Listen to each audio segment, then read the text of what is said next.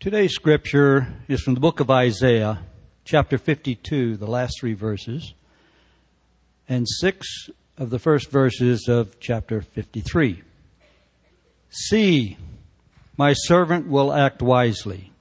He will be raised and lifted up and highly exalted.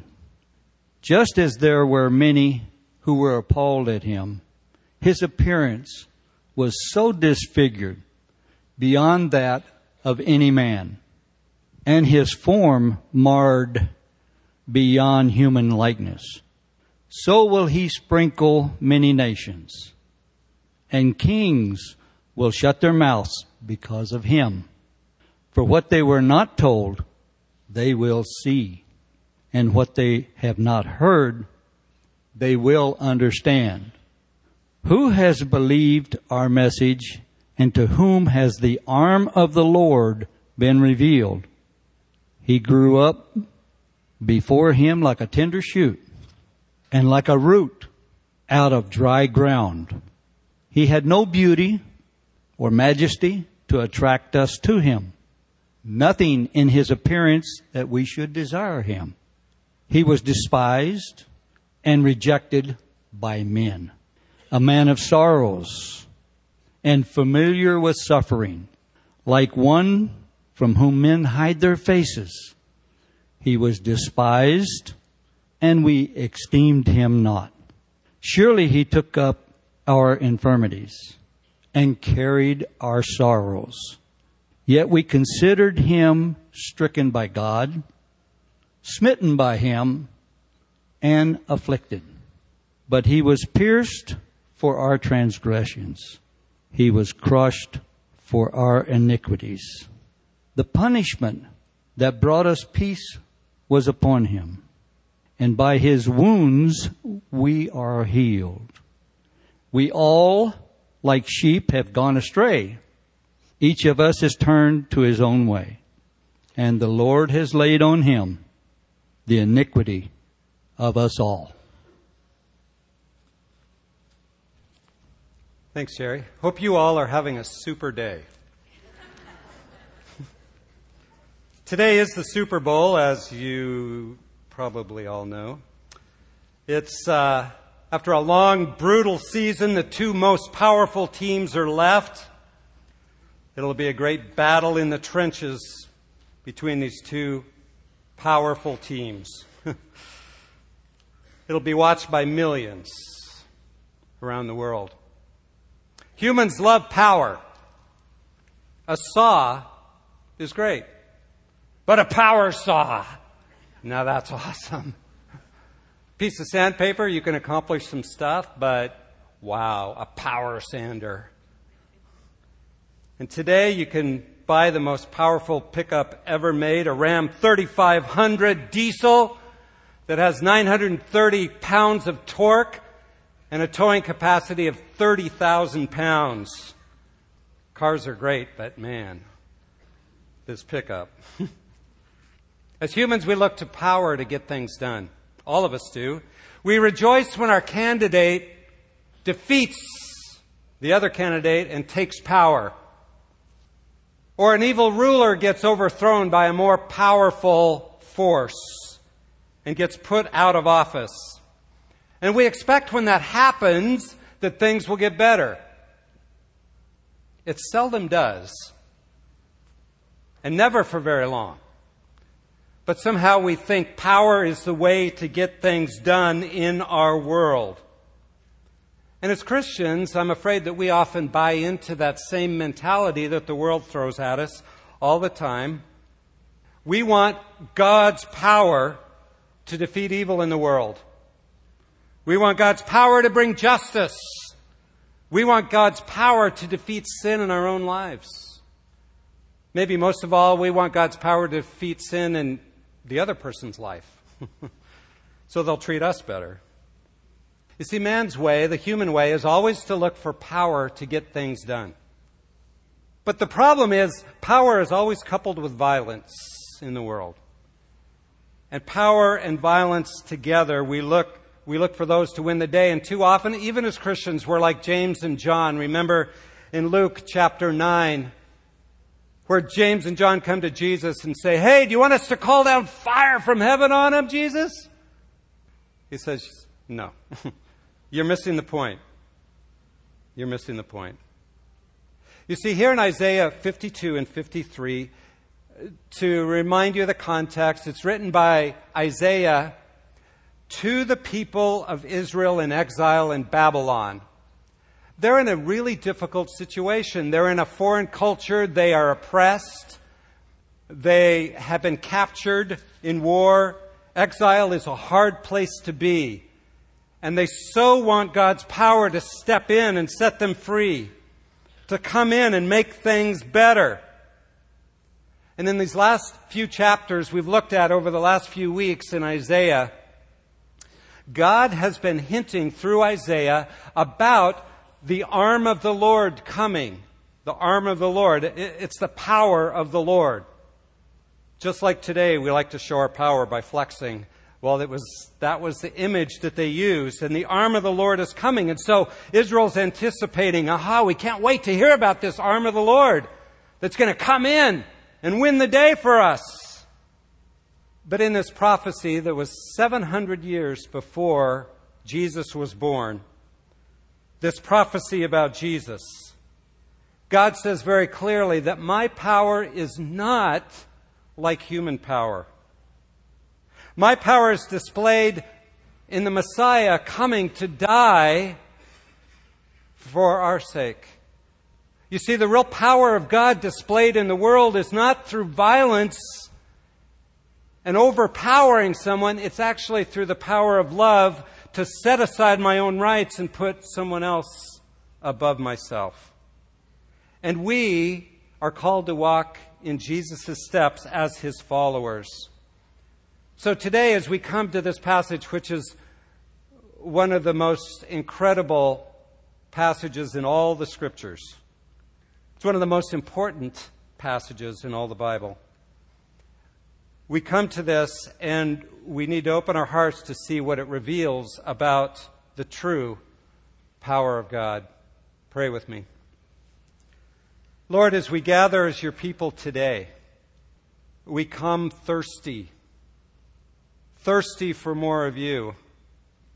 We've walked in the world and we've tried to take a drink of what the world offers, and all we get is dry mouth and dust, and it can't satisfy our souls. But now we sit before you and we want to hear from you. We want to drink from you. Reveal yourself to us as the suffering servant, and may we understand you in a new way as we see you more clearly. Help us to drink, we pray in Jesus' name. Amen. So this is a poem, and I want to show you the structure of the poem because Hebrew poetry is different than our poetry. You know, we rhyme maybe, or there's a direct flow, but this poem that we're looking at today in Hebrew is very interesting because it begins, the first stanza of 3 verses is about the servant's ministry. And the last stanza at the end of chapter 53 is also about the servant's ministry. Those two are parallel. Then the next 2 sections are about the servant's suffering, and they also are parallel. 53, 1 through 3, and then 53, 7 through 9. And then the center section is verses 4 through 6. Hebrew poetry did this. It structured a poem this way so that you'd read through it and then you go, wait a minute, let me see how this fits. And you'll see how everything points to the center section. That is what Isaiah wants us to focus on. That's what Isaiah wants us to really see as the main point of his poem. So we're going to begin with the beginning and the end, and then go to the next 2 sections, and we will finish up this morning with that center section, which is the key section. So I want to begin with the end of chapter 52, and by the way, there's a chapter break here. Unfortunately, it shouldn't be there. So please ignore the chapter break, because the beginning of the poem is in the end of chapter 52, verses 13 through 15, which really Isaiah is saying this: when this arm of the Lord, when the power of God, when the servant of God comes, he will have a worldwide impact. Notice how it begins. Behold, my servant will prosper. He'll act wisely. He'll do so well in life that he'll be high and lifted up and greatly exalted. And then it says in verse 15, he'll sprinkle many nations. Kings will shut their mouths on account of him. For what they had not been told, they will see. What he's saying is that my servant, when he comes, and Israel's listening, and they're waiting, oh, what is this arm of the Lord going to be like? And Isaiah says he'll prosper. He'll win the day. He'll have a worldwide impact. Kings will have to bow before him. He'll ultimately have authority over all the authorities on earth. The president will bow before him. Putin will bow before him. Khomeini will bow before him. Assad will bow before him. Every ruler who's ever lived, no matter how powerful, will bow before this servant. As Philippians chapter 2 says, verse 9 through 11, therefore, because he went to the cross, God highly exalted him and gave him the name that is above every name, that at the name of Jesus every knee shall bow, whether in heaven or earth or under the earth, and every tongue confess that Jesus Christ is Lord, to the glory of God the Father. Every knee will bow at some point, some willingly, and far too many unwillingly, but they will bow. But notice there's a strong hint in these verses, verse 14 in particular, that this exaltation will not be easy. It says, just as many were astonished at you, so his appearance was marred more than any man, and his form more than the sons of men. Now we read this and we think, well, yes, Jesus was tortured physically in a terrible way. And if you've seen the movie The Passion, you really get a sense of what Jesus went through physically. But, gosh, weren't other people marred more than that physically? Someone who has been blown up or in a terrible accident somehow? But I think the sense of what he's saying here could be a couple different things. One is that this is Messiah, the servant of the Lord, but he went through such suffering and pain and torture that he's unrecognizable as Messiah. This is not who you would expect Messiah to be. So his appearance is marred more than any man. But another way of looking at it is that he was marred physically, horribly, terribly, but he also carried the spiritual weight of the entire world and emotional suffering in his separation from the Father, so that Jesus was marred far more than any man. He suffered far more than any human being has ever suffered. But the point of these verses, what Isaiah is saying at the beginning of this poem, is he's going to have a worldwide impact. Now the last stanza, verses 10 through 12, describe how this Messiah will win a great victory and will produce an entire new community. Let me read those verses to you. 53, 10 through 12. But the Lord was pleased to crush him, putting him to grief. If he would render himself as a guilt offering, he will see his offspring. He will prolong his days, and the good pleasure of the Lord will prosper in his hand. As a result of the anguish of his soul, he will see it and be satisfied. He'll justify the many. Verse 12, therefore I will allot him a portion with the great, and he'll divide the booty with the strong, because he poured his soul out to death. What is Isaiah describing here? He's saying this Messiah will win an incredible victory. It's like he'll divide the spoils, like they've just defeated a massive army and they're just going through and picking up whatever they want because they've won an incredible victory. And it says he will see his offspring. He'll produce this new community, a community that follows him, a community that's alive. And Israel is saying, awesome, that's great, because we're in Babylon and we've lost our home and we've lost everything. We're in exile. And so the promise to the people of God is that this Messiah, by what he does, when he reveals the arm of the Lord, he will create a whole new community of the people of God. And so there's an anticipation here. But there's an anticipation that these people, you'll see it in these verses, and I'll let you read through them again on your own, 10 through 12, but that what creates this people of God is that they are a forgiven people.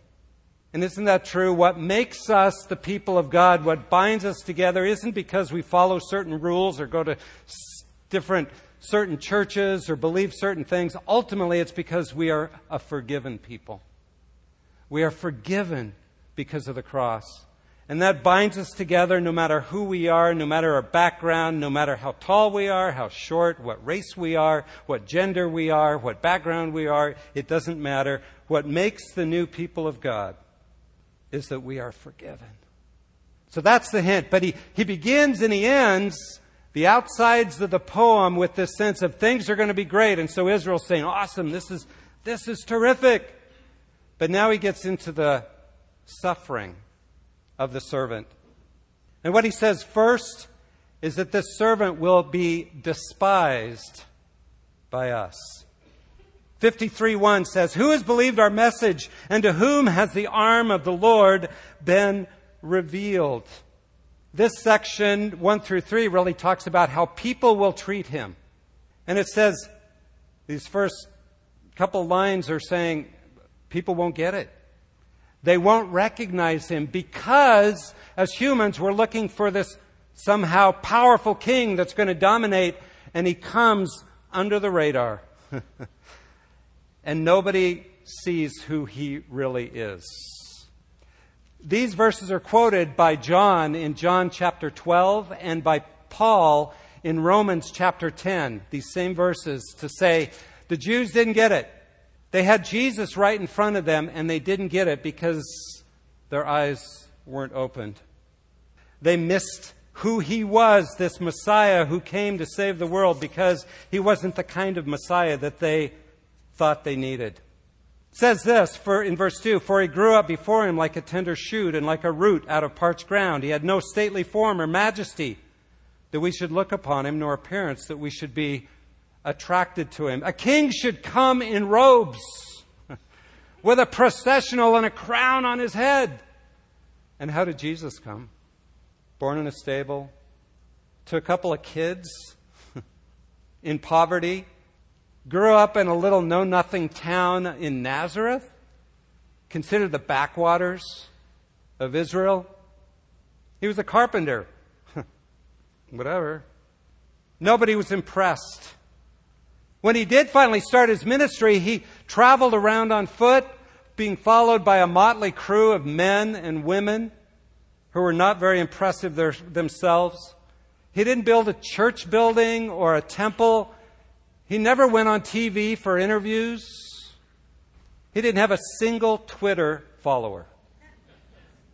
And instead of exalting him, it says then in verse 3, he was despised and forsaken of men, a man of sorrows, acquainted with grief, and like one from whom men hide their face, he was despised, and we did not esteem him. Jesus was despised. Now, that word in Hebrew does not mean to look on somebody with disgust. Sometimes we think of that when we think despised. It's kind of our English word. Actually, the Hebrew word means to simply ignore and treat as insignificant. It's like the kid, on the playground, and you're picking teams for the game, and you would never pick him. He's off by himself. He doesn't have any friends to play with, and you just ignore him. You pay no attention to him. That's this word despised. And it says that's what we did. We despised him. And notice how Isaiah personalizes it, because verse 3 at the beginning, he was despised, but at the end, he was despised, and we did not esteem him. And if we're honest about our own lives, every one of us grew up in this world in which Jesus is treated as insignificant. And all of us despised him in that way at one point. But it's a reminder that none of us recognize Jesus as Savior because he doesn't appear like we expect him to come. None of us would recognize him as Messiah, as Savior, as Lord, unless God opens our eyes. Who has revealed the arm of the Lord, Isaiah says. Only the Father can open our eyes. He was despised then, and he's despised today in our world. Treated as insignificant. How did he suffer? Despised by us, by me. Now, jumping down to verses 7 through 9, how else did he suffer? He was punished unjustly. Verse 1 through 3 talks about how mankind treated him, but verse 7 through 9 talks about how justice treated him. He was punished unjustly. Verse 7, he was oppressed and he was afflicted, yet he did not open his mouth. Like a lamb that's led to slaughter, and like a sheep that's silent before its shearers, so he did not open his mouth. By oppression and judgment he was taken away. And for his generation, who considered that he was cut off from the land of the living? And it goes on. In other words, it says that he was oppressed. He was treated unfairly, unjustly. He was innocent, but he took on our punishment. And notice that he went willingly. Sometimes people think, oh, yeah, people who don't really understand, they say, oh, Jesus, yeah, he, unfortunately, he had a good thing going, but he got on the wrong side of the Jews and the Romans, and so they picked him up and, they got rid of him. He was like a lamb that is silent before its shearers. He went willingly. This was his choice. He chose this path. Jesus was not an unwilling victim of Jewish and Roman cruelty. He gave his life willingly. And brothers and sisters, that's the power of God. None of us can give our lives willingly for the sake of others without the power of God in us. That is the true power of God. That's the display of the arm of the Lord when someone does that. Verse 8 and 9, it says, he was cut off from the land of the living for the transgression of my people, to whom the stroke was due. His grave was assigned with wicked men. Yet he was with the rich man in his death, because he had done no violence, nor was there any deceit in his mouth. He died unjustly. There was no deceit in his mouth, no violence. He wasn't like us. He didn't try to take power like man does. Although, unlike all humans in their lust for power, Jesus responded differently. He didn't try to take control, but he gave up control. The power of God was displayed in him by his willingness to suffer for our sake. That's the greatest power of God. And in verse 10 it says this, but the Lord was pleased to crush him. In other words, this was the Father's plan all along. From before the beginning of time, this was not a human plot that happened. This was the Father's plan out of love for us. So when you think of the power of God being displayed, this is it. And every time you or I set aside our own rights for the sake of someone else, when we could demand our rights and hang on to it, and we choose to put others first, we are displaying the power of God in a world that so misunderstands power. Now we want to look at that center 3 verses, those key verses, where he took up our brokenness. In your bulletin it says he took up our sin, and that I put that in there, but then I changed it for this outline because he took up more than our sin, and we'll see that as we look at these verses together. But I want to do something a little different, so bear with me, okay? Because I want to give God the opportunity to speak directly to your heart this morning. So what I want us to do is I'm going to read through these 3 verses several times, give you a prompting of what to focus on. But what I want you to do is just you listen to the Word and let God speak to your heart. So bear with me, and what I want you to do right now is simply get comfortable, right in your seat. Put things down, whatever you need to do. Relax, get comfortable. Take a deep breath or two so you can focus on it as I read the passage to you.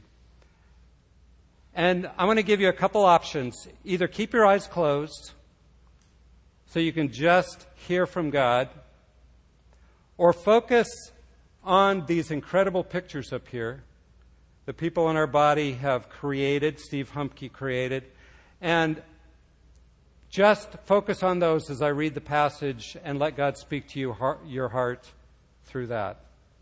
So I'm going to read through the passage first. I want you to just hear it And maybe listen for a phrase or a word that jumps out at you that you sense God wants you to especially hear. Surely our griefs he himself bore, and our sorrows he carried. Yet we ourselves esteemed him stricken, smitten of God, and afflicted. But he was pierced through for our transgressions. He was crushed for our iniquities. The chastening for our peace, our shalom, fell upon him. And by his scourging we are healed. All of us like sheep have gone astray. Each of us has turned to his own way. But the Lord has caused the iniquity of us all to fall on him.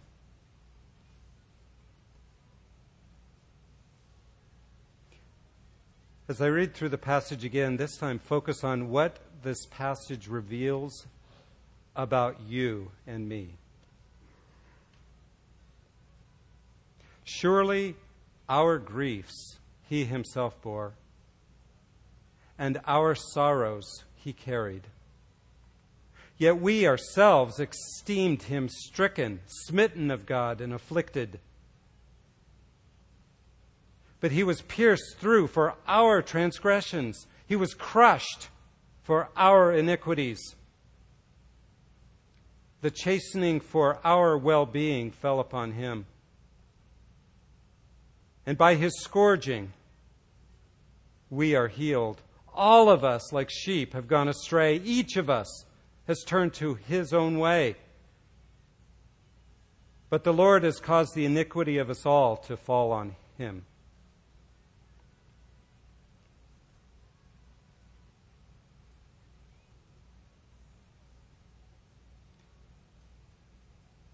Now, as I read it one more time, look for what this passage reveals to you about Jesus. Surely our griefs he himself bore, and our sorrows he carried. Yet we ourselves esteemed him stricken, smitten of God, and afflicted. But he was pierced through for our transgressions. He was crushed for our iniquities. The chastening for our shalom fell upon him. And by his scourging, we are healed. All of us, like sheep, have gone astray. Each of us has turned to his own way. But the Lord has caused the iniquity of us all to fall on him.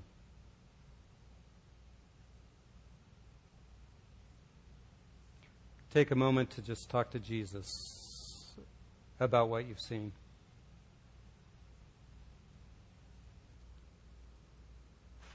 Amen. I love just getting quiet before the Scriptures. Sometimes we're so hurried that we don't listen. I encourage you to listen. I want to highlight just a couple things from these verses. Notice what it says in verse 4, that he carried our infirmities, our sicknesses, our griefs, and our sorrows. You see, when Jesus went to the cross, he didn't just bear our sin. He bore all the pains that we experience in life, all the struggles.